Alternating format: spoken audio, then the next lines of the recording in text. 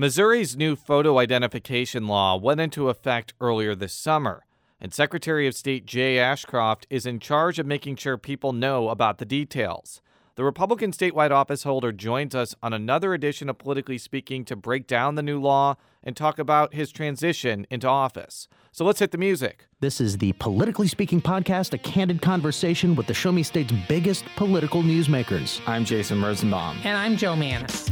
That's Eric Greitens, Navy SEALs running for governor, and I'm really glad to be on with you, Jason and Joe. I'm going to push back on these regulators. I'm doing this for the people. I was encouraged along the way, not just by my family, but by a lot of teachers and professors, and knew when I was in college that I would run for office someday. We're very excited about the prospect of having some more free market solutions. Even though after the conversation, I still might not agree. We want our listeners to get a real sense of what drives these people. They're actually people with a story to tell. And welcome to Politically Speaking, a podcast about Missouri politics that strongly approves of motorcycle rides around Southwest Missouri farms. I'm your host, Jason Rosenbaum, a reporter with St. Louis Public Radio. Joining me today as my co-host, as always, is Joe Mannies, who is not keen on motorcycles, and you probably have to explain the context at some point. Well, our guest might explain the context. By the way, our guest today is... Good morning. This is Jay Ashcroft. The Secretary of State, and that is a reference... For the great state of Missouri. For the great state of Missouri. That's a reference to a photograph that I showed him before the show of his father, then U.S. Senator John Ashcroft, riding on a motorcycle with then Associated Press correspondent Scott Charton. Look it up on Google. It's a great picture, and I don't know why. I'm just starting to start this podcast off with a little bit of levity. It's the beginning of the week. It's the beginning of the week. So this is actually the first time we've had you on the show as an elected official. Before, you were just talking about what you were going to do as Secretary of State. Now you are Secretary of State, and we're going to talk about what you're doing as Secretary of State. And it's very notable today because tomorrow there's a number of elections around the state. It's not a statewide election, but you were mentioning there's close to 60? About 55 elections across the state. We want every registered voter to get out and vote. And with the new voter ID law, don't worry. If you're registered to vote, you can vote. So please make your voice be heard. Okay, so we're diving right in. We're diving right in. So one of the big things that you've had to do as Secretary of State is inform Missourians about this new voter identification law. This was written before you were elected, and it became effective after voters approved an amendment to the Constitution allowing for such a law. Yes, but it was a two-pronged process. There was the voters had to approve it, but previously the Missouri General Assembly and then Governor Jay Nixon had actually come to terms on a implementation. So if it passed, here would be how it would be enforced. So you've been stuck with doing it all now. Well, I wouldn't say stuck. I'm privileged to be in this position. It was a gift to the people of the state, and I'm happy to do it. We're traveling the state to make sure that every registered voter knows, regardless of what they've heard. If they're registered, they can go to their polling place on Election Day, and their vote will count because we want everyone involved. We're better off as a state when we do get everyone involved. Yeah, now I attended one of the events you had last week, and you were handing out these flyers, and I accidentally left it at my desk, but you had it kind of had visuals of what was allowed automatically, which forms you would have to sign some sort of declaration and so forth. Do you want to quickly go through that? Because I think our listeners will be very interested. Yeah, there are really three ways you can get about. One is if you use that government-issued photo ID, that current Missouri driver's license, Missouri non-driver's license, passport, or military ID. You'll present that, you'll sign your name as you always do, and you'll go ahead and vote. But if you don't have that, like we had in the 28th Ward Aldermanic election, we had about 6% of the people that used their voter registration cards. You can still use those other forms of identification you used prior to June 1st to vote. But there's an extra step. When you sign, you'll be signing a statement. That statement says that under Missouri law, you're supposed to use your government-issued photo ID to vote. You don't possess one, and that the state will provide you one for free if you would like. You sign that statement. You go ahead and vote a normal ballot, just as if you had used that government-issued photo ID. And last but not least, what I think is a great improvement of the law is we now have provisional ballots that are required in all of our public elections. So if you show up to vote and you don't have any identification with you, there's still a means and a method for you to vote. Before June 1st, you would have been turned away. Now you can vote. Yeah, but the provisional ballots, if I understand, those aren't counted until they determine that you absolutely were a bona fide voter, correct? Right. The provisional ballots, after the polls closed, either the Board of Elections here in St. Louis County or St. Louis City and the county clerks around the state will go ahead, take that ballot envelope, compare the signature to your voter registration signature, and they will, as long as the signature matches, they'll be counted. Now, the group in between, where you said they can show some forms of ID that aren't part of the golden, the golden four, as you mentioned, which is the military ID, the driver's license, passport, and the non-driving free one that the state provides. Can you give just quickly a list of those? Voter registration card, your college vote technical ID from a Missouri institution, not University of Missouri, but it's located in Missouri, your utility bill, your other government-issued ID with your name and address on it. So you mentioned that even if it's an expired driver's license? Yes. You can still use that. Okay, but you would sign the affidavit. It depends on when it was expired. If it's expired since the last general election, then it counts as one of the top four, what you call the golden identifications. Okay. If it's expired after that, then they sign the statement. The poll pads are programmed, though, that when it scans that ID card, it knows which one it is, and it automatically tells the poll worker whether you need to sign a statement or not. So I wanted to ask, because tomorrow is going to be the first election under this new voter identification law for many counties, including St. Louis County, which, as I'm sure you know, has had some issues with other things besides voter ID laws. I have a two-part question. From talking with St. Louis County officials, how ready are they to have voters deal with this new law? And how much communication has there been between your office and St. Louis County to make sure that from a structural and technical perspective, everything goes as planned? We're confident that they're ready. We've been in conversations with every election authority across the state. We've had 8 regional meetings. We've had multiple teleconferences. Our co-directors of election, the Democrat and Republican co-directors of elections, have met with every election authority before they have before they have an election under this new law to work with them on training. We've worked with the manufacturer of the poll pads to make sure it tells the poll workers what to do. I'm excited because I think there's been a lot of concern and angst by some people, and I think that Wednesday morning we're going to look back at it and say, hey, that worked. So how many elections have you had since it finally went into effect? 2. One down in New Madrid, and then the other was the 28th Ward Aldermanic election in St. Louis City. So this is kind of the first somewhat big kickoff. What happens tomorrow? We have multiple elections going on at the same time. Well, that's what I mean. So in other words, it's not just focusing on just 1 or 2. You're going to be looking at several dozen. So in those 2 elections, has there been any issues with the voter identification law? We haven't seen any at all. There was a great story that the Post-Dispatch picked up. There was a lady that was leaving her polling location, and I was walking in because the St. Louis City Board of Elections gave me the permission to do that to make sure it was running well. And as I was walking in, she was walking out with a stroller, and I heard her say something about not having her ID. So I stopped her to make sure she knew she could vote. And the sweetest words she could say came out of her mouth. She said, "Yes, I know the poll workers told me I could go ahead and vote. I just wanted to go get my driver's license for later." But they told her, so the system works. Is it a process of like making sure the poll workers know the details of this law? Because a lot of the poll workers are doing it for the first time, or they may be doing it for not the first time, but they may not be as up to date about this as other people are. Is it really just a matter of making sure the poll workers know what to tell voters? It's a matter of, 1, making sure the voters know they can vote if they're registered, and 2, making sure that the poll workers are ready. And that's why even before this law went into effect, even before the budget went into effect, we were having meetings around the state. We were meeting with the local election officials because we wanted to make sure that if any voter had a question at their polling place, the poll workers were ready. And, when you go vote tomorrow, if you're in one of the locations that's having an election, thank your poll workers. They work long days for a little bit of pay so that everyone else can vote and have their voice be heard. Yeah, it's rather fascinating. I've written some stories periodically about the culture of the poll workers, because most of them are retired. Many of them are in their 70s.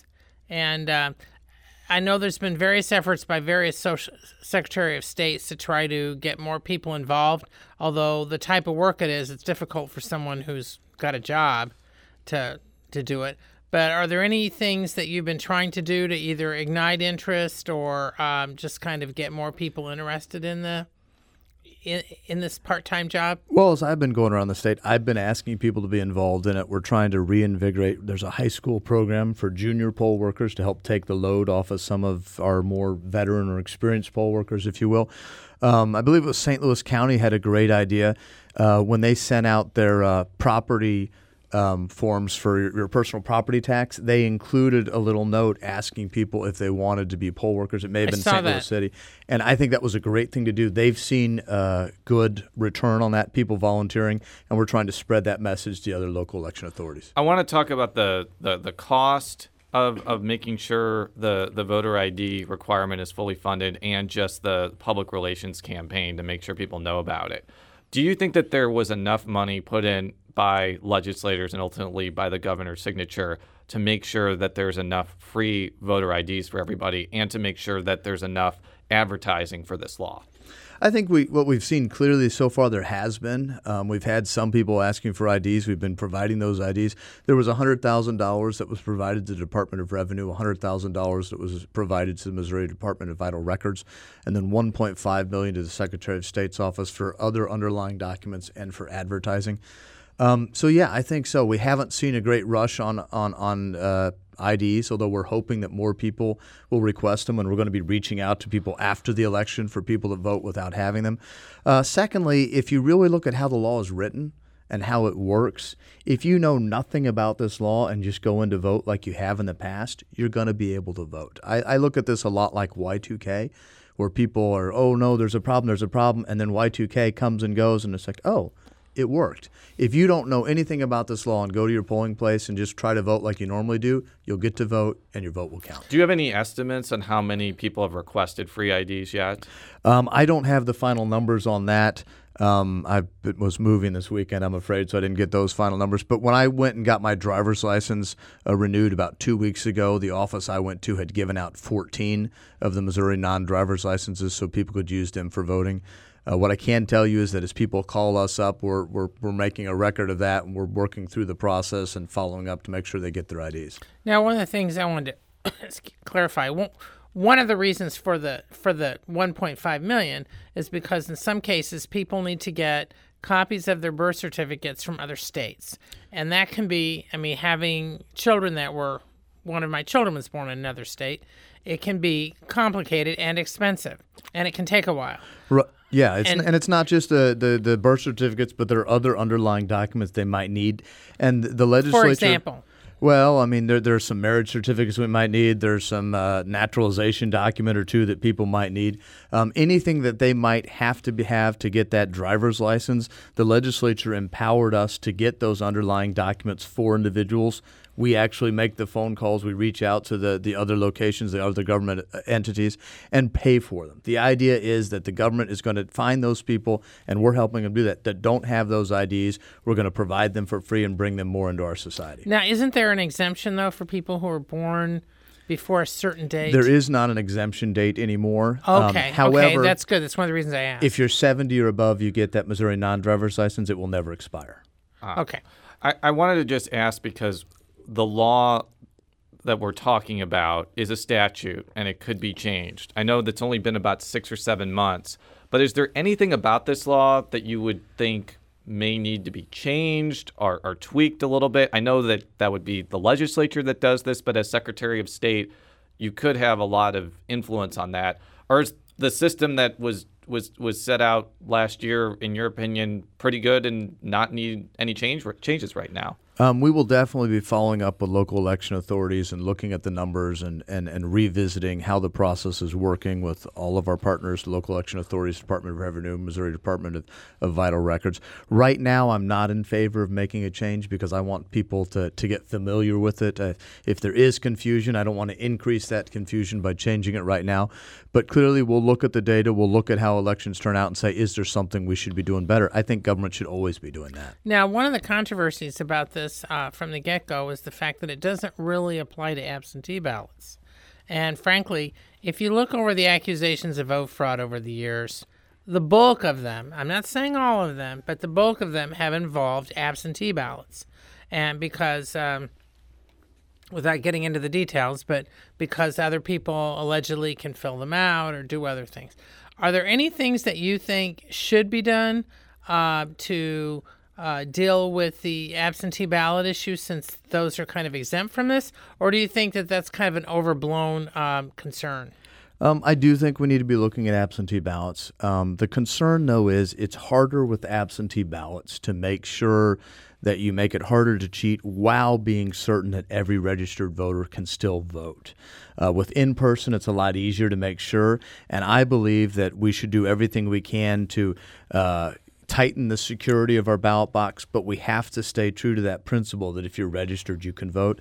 I'm happy to look at ideas for that. We will continue to do that, but we have to find a way that we can guarantee people that if they're registered, they can still vote. I know one issue that I think I asked about last year was whether it should be allowable for someone to sunshine the envelopes, which was the big thing last year with the Bruce Franks, Penny Hubbard situation. Do you still think that which involved absentee ballots? Which involved absentee ballot. The reason I bring that up is, like, I understand the reason for that, but I could also see somebody sunshining all those envelopes in a close race, going to those voters and possibly harassing them. Is that something that you think the legislature should be taking a look at, or is that just not going to happen in your opinion? You know, I love how you transition. That was a great, because I think we can talk about another subject at the same time. I think that when it comes to voter privacy, obviously we don't record how you vote. We don't record the type of ballot you pick. We don't want to know that. But I think that with what's going on at the federal level with the Commission on Presidential or Election Integrity and the request for the public voter data, I think it's a great opportunity for us to have a discussion with the legislature about what should be public information.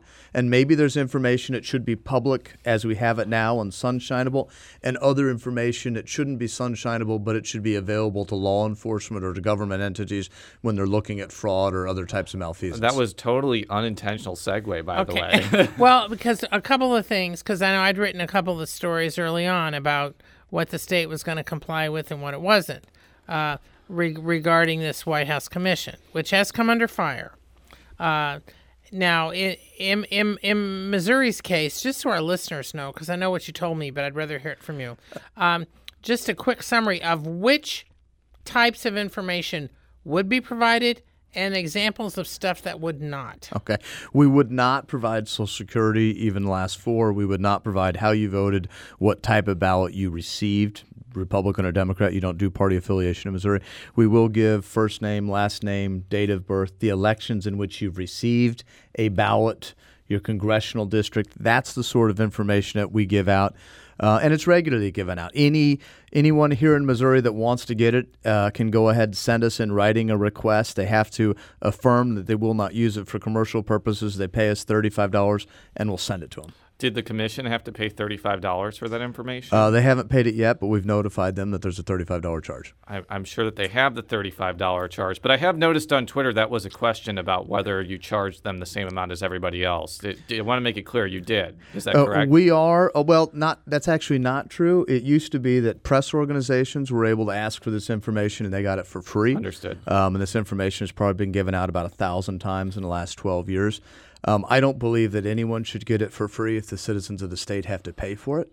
So it's our new policy that everyone pays the same. If you're a politician, you have to pay for it. If you're the press, you pay for it, because you shouldn't get special privileges over the residents of the state of Missouri. So what's your view of the controversy over now? One of the contentions regarding the White House Commission is the concern that the information would not be secure enough. I mean, that they don't have enough secure things in place to avoid a huge hack where potentially millions of voters, granted maybe not everything, but a lot of their information could end up in the wrong hands, in theory, because of lack of protections on the computers. What's your take on that? Well, first, my understanding with the latest letter we've received is that they are going to be holding that data in a different facility and with a different capacity to more fully protect it. But going back to what I said about I think it's a good time for us to have a discussion on what should be public information, I think that most people are surprised to know what is already out there and what is regularly given out.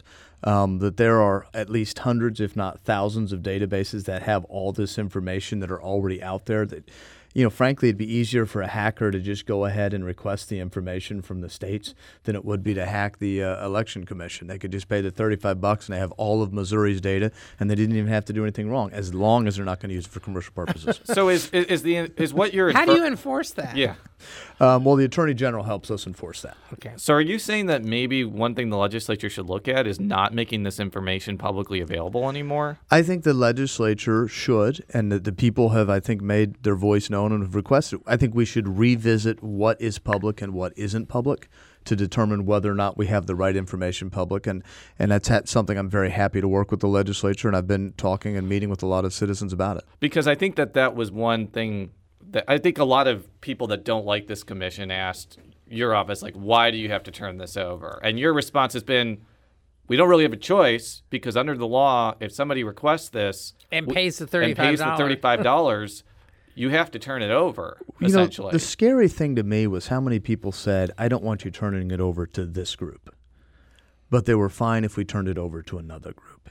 And, I understand that politics gets pretty heated and it's partisan, but as Secretary of State, I have to treat everyone equally. I'm not allowed to say, well, I'm going to enforce the law against you because I like you, but for someone else, I'm going to say, no, I'm not going to do it because I don't like you.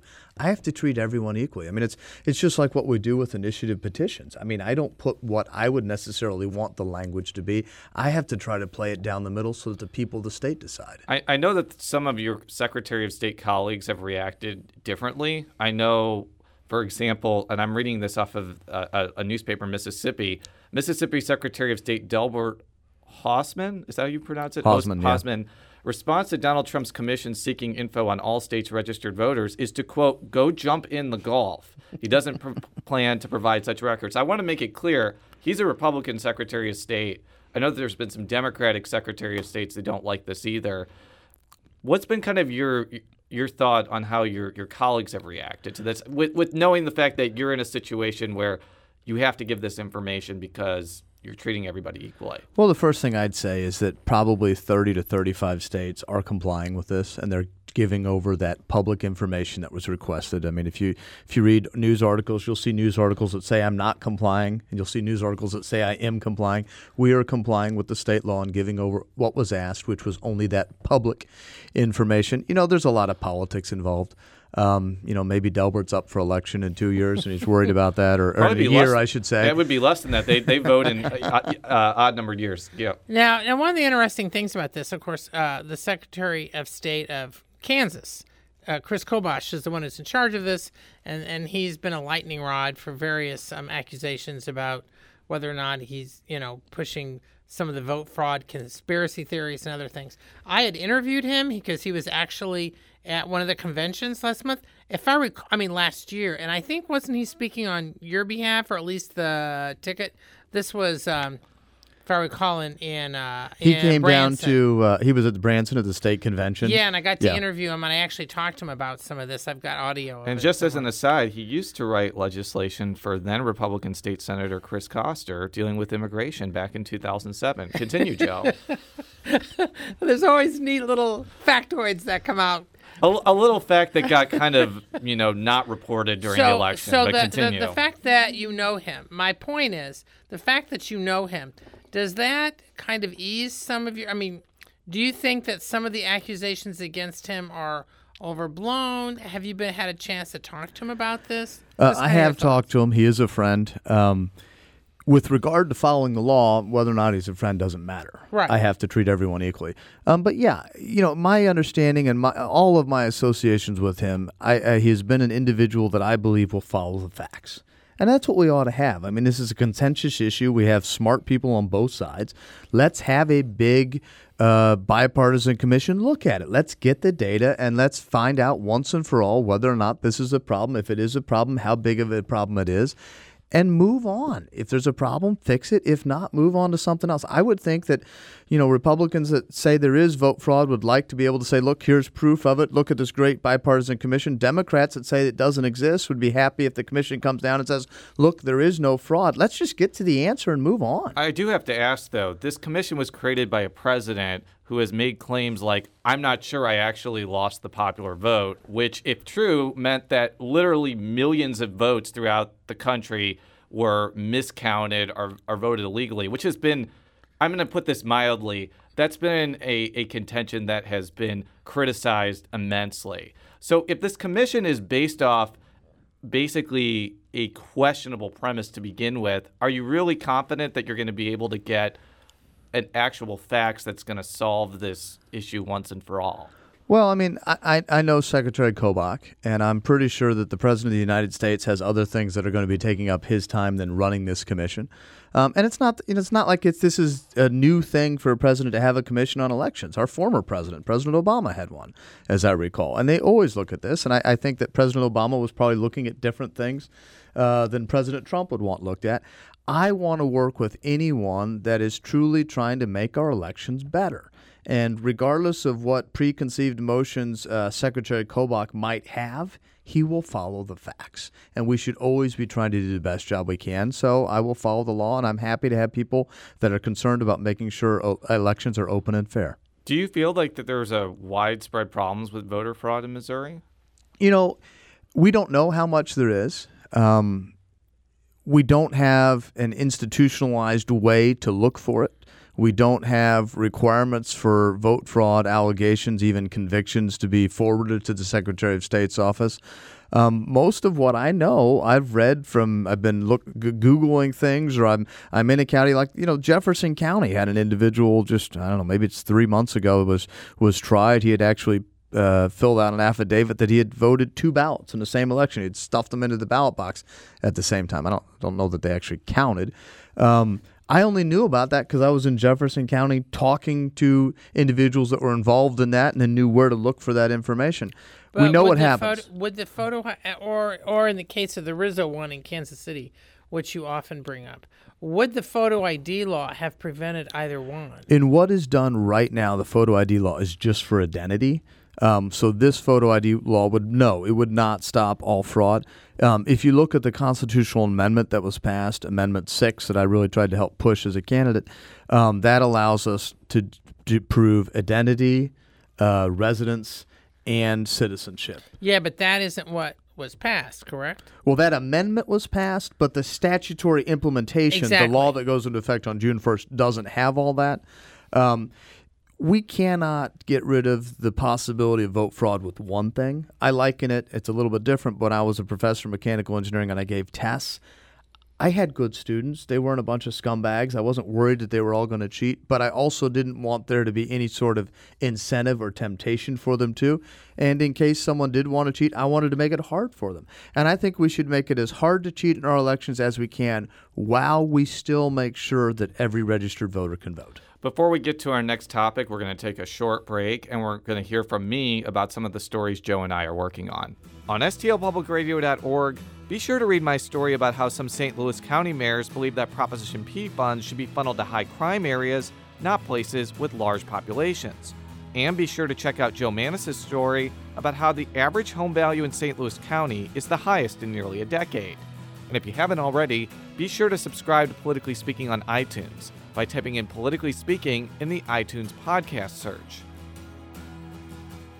And we're back with Politically Speaking with Secretary of State Jay Ashcroft. We're going to talk a little bit now about the Safe at Home program, which I know has been a topic of discussion in your first few months in office. First of all, explain what the program is and what it's meant to do. The Safe at Home program is an address confidentiality program. It also includes mail forwarding for individuals that have been victimized by heinous crimes such as rape, human trafficking, stalking, and domestic violence. The idea there is to separate individuals from their abuser, to make it more difficult for their abuser to find them and to attack them and to continue to abuse them.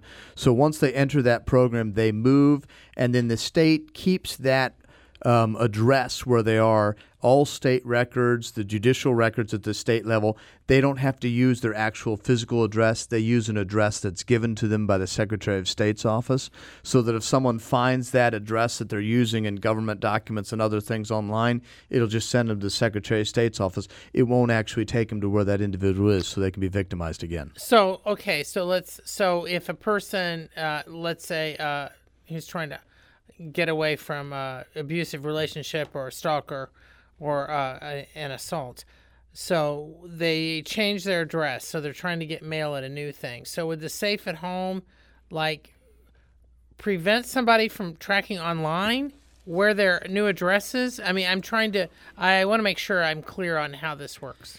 It just makes it more difficult. Right now, there's so much information that's online. And so now when they file anything with the state for their driver's license, for their voter registration, if they're in civil court and state court, they don't have to use their real address. They can use an address that we give them.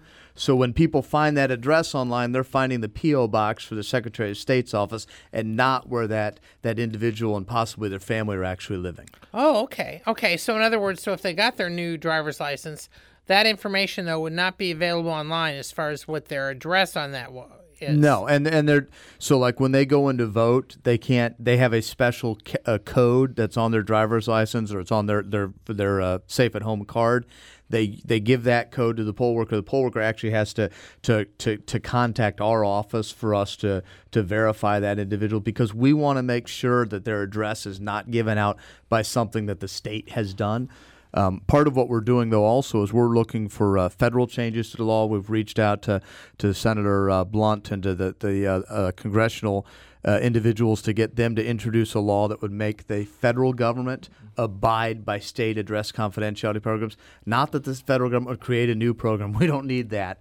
But that if someone was in a state address confidentiality program like Missouri's or 35 other states, they could use that P.O. box or that special address on federal forms and filings. How many people are we talking about who are involved in the program? Right now, you've got 1,600 participants in the program in Missouri. We've served maybe 4,000 over 10 years. The 10-year anniversary is coming up on August 28th. So I want to talk about why this program has been in the news. There was a St. Louis County judge order, I think in April. I don't know if it necessarily struck down the law, but I think that it complicated your ability to enforce it. So kind of explain what happened and what happened afterward. Last year, actually, originally, a judge in St. Louis County had ordered an individual that was a participant in the Safe at Home program to disclose her address publicly. Disclosing that address publicly would then, of course, make it available to the abuser. There were several court hearings. The individual in the program fought that. Our office and the Attorney General's office got involved in that. The judge had misread the law, had actually ordered a witness to testify to facts that witness had no firsthand knowledge of. It was hearsay evidence. And then just misunderstood the law. So we were fighting to protect that individual participant's address and the program. And that's one of the reasons why we had legislation that was introduced in the Missouri legislature with, 3-4 weeks left in the session that granted us the affirmative right to intercede in court cases. So when something like this happened, we didn't have some individual that was already running scared from an abuser that was just trying to get their life together. But our office could stand in their place in court and say this is why that address shouldn't be given out. So did it pass? That legislation passed. We'll be doing more legislation next year, but the legislature did a phenomenal job getting it passed at the very end of the session. So what will that mean for the case going forward? Has it been resolved yet? That was a case that was a dissolution of marriage case. So that case has ended. That lady has moved on to a different location that is not public, and she's in our program. But it makes it easier in future cases for when something happens. When you think of these individuals and how they've been victimized, a lot of times they don't have a whole lot of political power. They don't have a whole lot of money. They're just trying to get by with some really terrible things happening to them. And this allows, from a legal standpoint, we now have the right to go to court on their behalf and say, wait a minute, we need to go through the right process before you disclose their address to make sure that they're not further abused. So the other thing that I wanted to talk about, which is admittedly not as heavy of a topic, but still kind of interesting to people who are in politics, is the State Blue Book will not be printed this year. Now, I can actually explain what the Blue Book is. It's literally a blue book with the exception of 93 to 94 when it was pink. And I have a copy of that, too. That basically gives information about state elected office holders, the salaries of state employees, and also neat historical facts about Missouri. Yeah, and it also has regional details. For example, like you can look up Jefferson County and it'll have the names of all of the different office holders.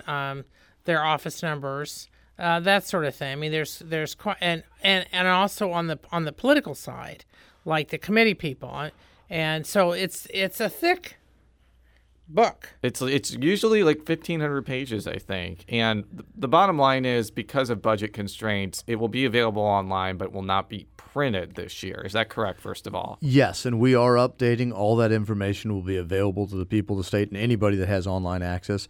What I would also suggest, though, for people that don't know it, we have the Missouri Accountability Portal, which is a great way to find out information also about how the state's spending money besides the Blue Book. I just got to ask, is there any disappointment that it's not being printed? Because I know we can kind of laugh about this and say it's kind of an irrelevant trinket that's not being done, but it also is a pretty long-standing tradition in Missouri state government that this is available in written form. And it's not the first time this hasn't happened, but I'm just curious, as somebody who issues this, your thoughts about this development. Well, we're going to make sure, first and foremost, that the people have access to all of that information. We want to make sure that the people of the state have access to that. Beyond that, it's the people's money. It's not my money. It's not your money. It's all of our money. And I think it's appropriate for us to look at expenditures and say, should we really be spending taxpayer dollars on that, or should we be trying to not spend it and give it back to taxpayers so they can make better use of it? And I think this is just one case where we said, you know what? We ought to let the people keep their money and not print this. Has there been much of a controversy about it, about the fact that there isn't one? I know that legislators often used to, they were each allowed a certain number of copies, and they would hand them out to supporters. And I think allies by me even bringing this topic up, I think it's kind of showing my bias that I enjoyed looking at them too. But to continue to answer Joe's question. I love the historical aspect of them. I love looking at the old ones. Not just the ones that were pink for a bit there, but we have the Mizzou edition. Yeah, we had the green ones back when with Secretary of State Kirkpatrick. Yes. There hasn't been a great outcry about it, and that's probably because the information is available. We want to do the best we can. We want to make sure that people have access to that information, but we need to do it frugally because it's their money. Now, I know when you first took office, there had been a little bit of controversy about some changes you made in the Securities Division. Have things kind of settled down, or just kind of your thoughts about how things are going since you took office? And are there any surprises? I'm very happy with how the Securities Department is going. One of the things that we've started is our Vulnerable Citizen Services Unit. Securities departments like that have normally just focused on the elderly because we said, they're kind of a vulnerable population group, and it's good to focus there, but we wanted to expand that. We're working with the Wolfner Library for the visually impaired, because if people are visually impaired, that might make it easier for people to go after them. So we're making sure that our information is in Braille so that they have access to that, and they have it on the audio tapes that you can get out of the Wolfner Library. We're looking for maybe people that are English as a second language to make sure that we're getting material out to help protect them from securities individuals that would prey on them in an inappropriate manner. So we're really happy about that. I think you have to do three things. One, you need to help securities industries act the right way, because you want those jobs. Those are great jobs to have in the state of Missouri. Two, you have to help educate individuals so it's not easy for them to be taken advantage of. And three, if we have bad actors, we have to go after them with a big hammer of government and tell them no, and make sure that the people of the state are recompensed. So we've been happy to do that. Sorry, I think what Joe is alluding to is the fact that you're I think it's called the Commissioner of Securities, used to work at Stiefel Nicholas, which I think had been investigated by the Secretary of State before. What I've also heard, though, from even some Democrats, is that the fact that Mr. Minnick has worked in the security industries for a lot probably gives him more knowledge to do the job than just some attorney that may have only peripheral knowledge of it. How has it worked out so far, given the uproar, I guess, at the beginning of your term? And I don't even know if it was an uproar, but there was some criticism for it. I think it's really beneficial to have someone in that position of responsibility that understands the industry, that understands that there are people that do it well and do it in a way that creates opportunity for the people of the state, but they're also bad actors, and that we need to know how to divide those. I just did not want to use that as some sort of political position to reward someone that had helped me politically. I felt that was an important position, and we needed someone that would serve the people of the state, and there was an outcry from people that had it from a political perspective. So you're now, in your 7th month, I think? Thereabouts, yeah. Is there anything that surprised you now that you're in the job? I was always thrilled with the possibility that it could be Secretary of State. I did not realize how exciting it would be and how just uplifting. Because as I tell people regularly, I'm not putting people in prison. I'm not raising their taxes. I'm making sure that elections run smoothly, that we have good public libraries, that our securities industry isn't taking advantage of people, and that it's easy to start a business. I get to be the good guy. I'm so pleased for the privilege of serving. Yeah, now one quick thing. This is kind of a political angle, sort of, but not exactly.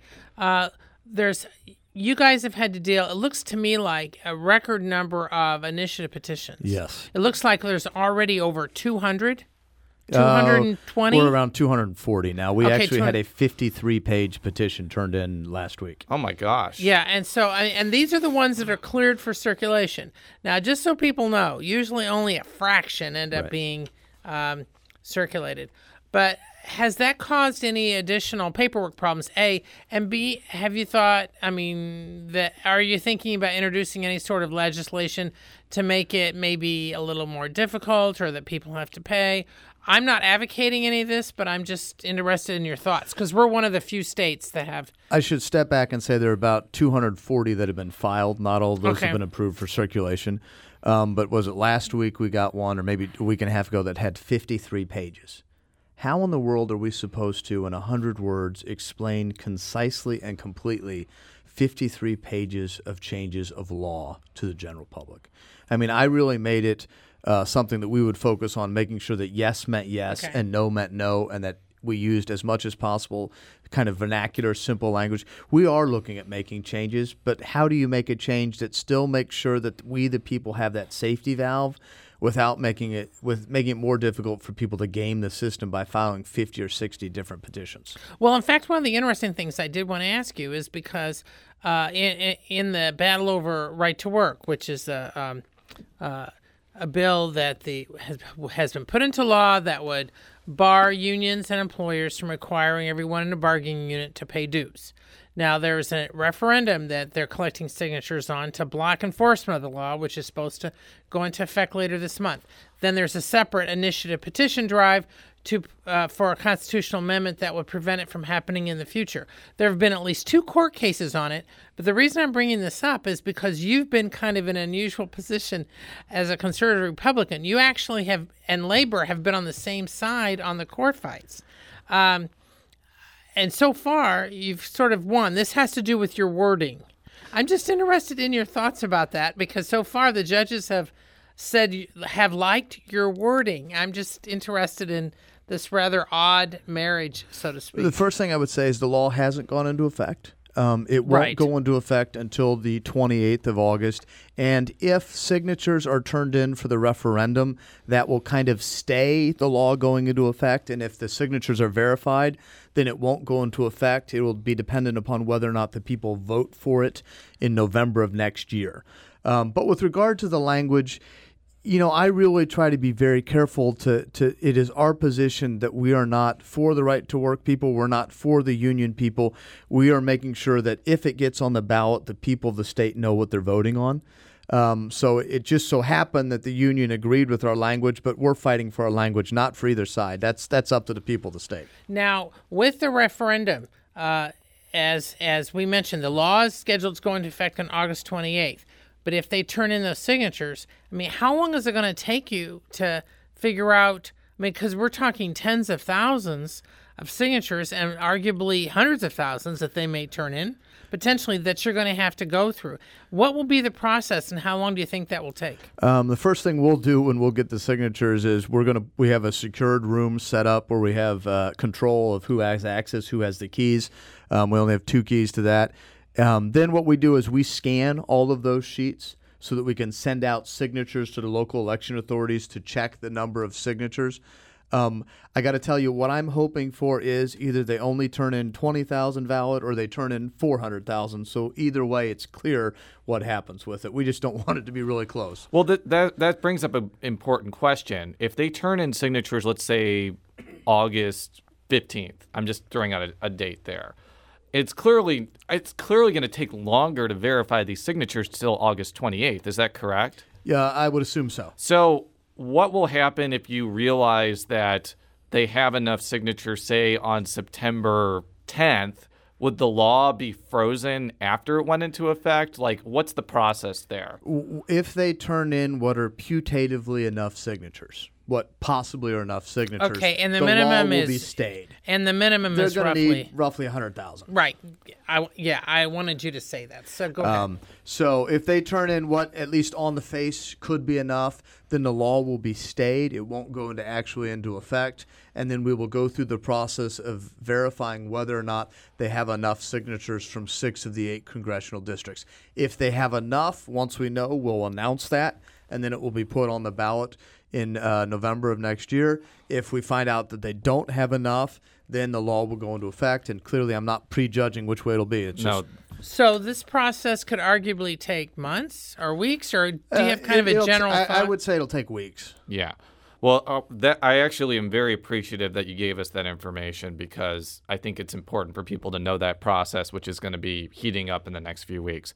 We'd like to thank you for being on the show again. Thank you for having me. And for all of our stories, stlpublicradio.org. Follow me on Twitter at jrosenbaum. Follow Joe on Twitter at J Mannies. That's JMANNIES. How would people follow you on Twitter? Well, officially it's Missouri SOS, and unofficially it's at J Ashcroft Mo. Now, before I sign off, I want to do a little quiz before we play the outro music. I did a little bit of research and tried to find out what was the #1 song in the country on July 12th, 1973, which happens to be your birthday.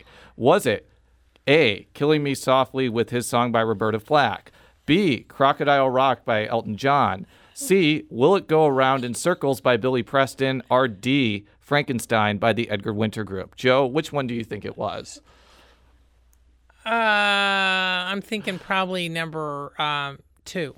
So, Crocodile Rock by Elton John. Mr. Secretary, what was the #1 song on your birthday? I have no clue. I'll go with Killing Me Softly. You are both wrong. It was Will It Go Around in Circles by Billy Preston. We'll play that song out. Until then, so long. Thank you. I've got a song, I ain't got no melody. I'm gonna sing it to my friends. I've got a song, I ain't got no melody. I'm gonna sing it to my friends. When I go round in circles, when they fly high like a bird up in the sky. When they go round in circles, when they fly high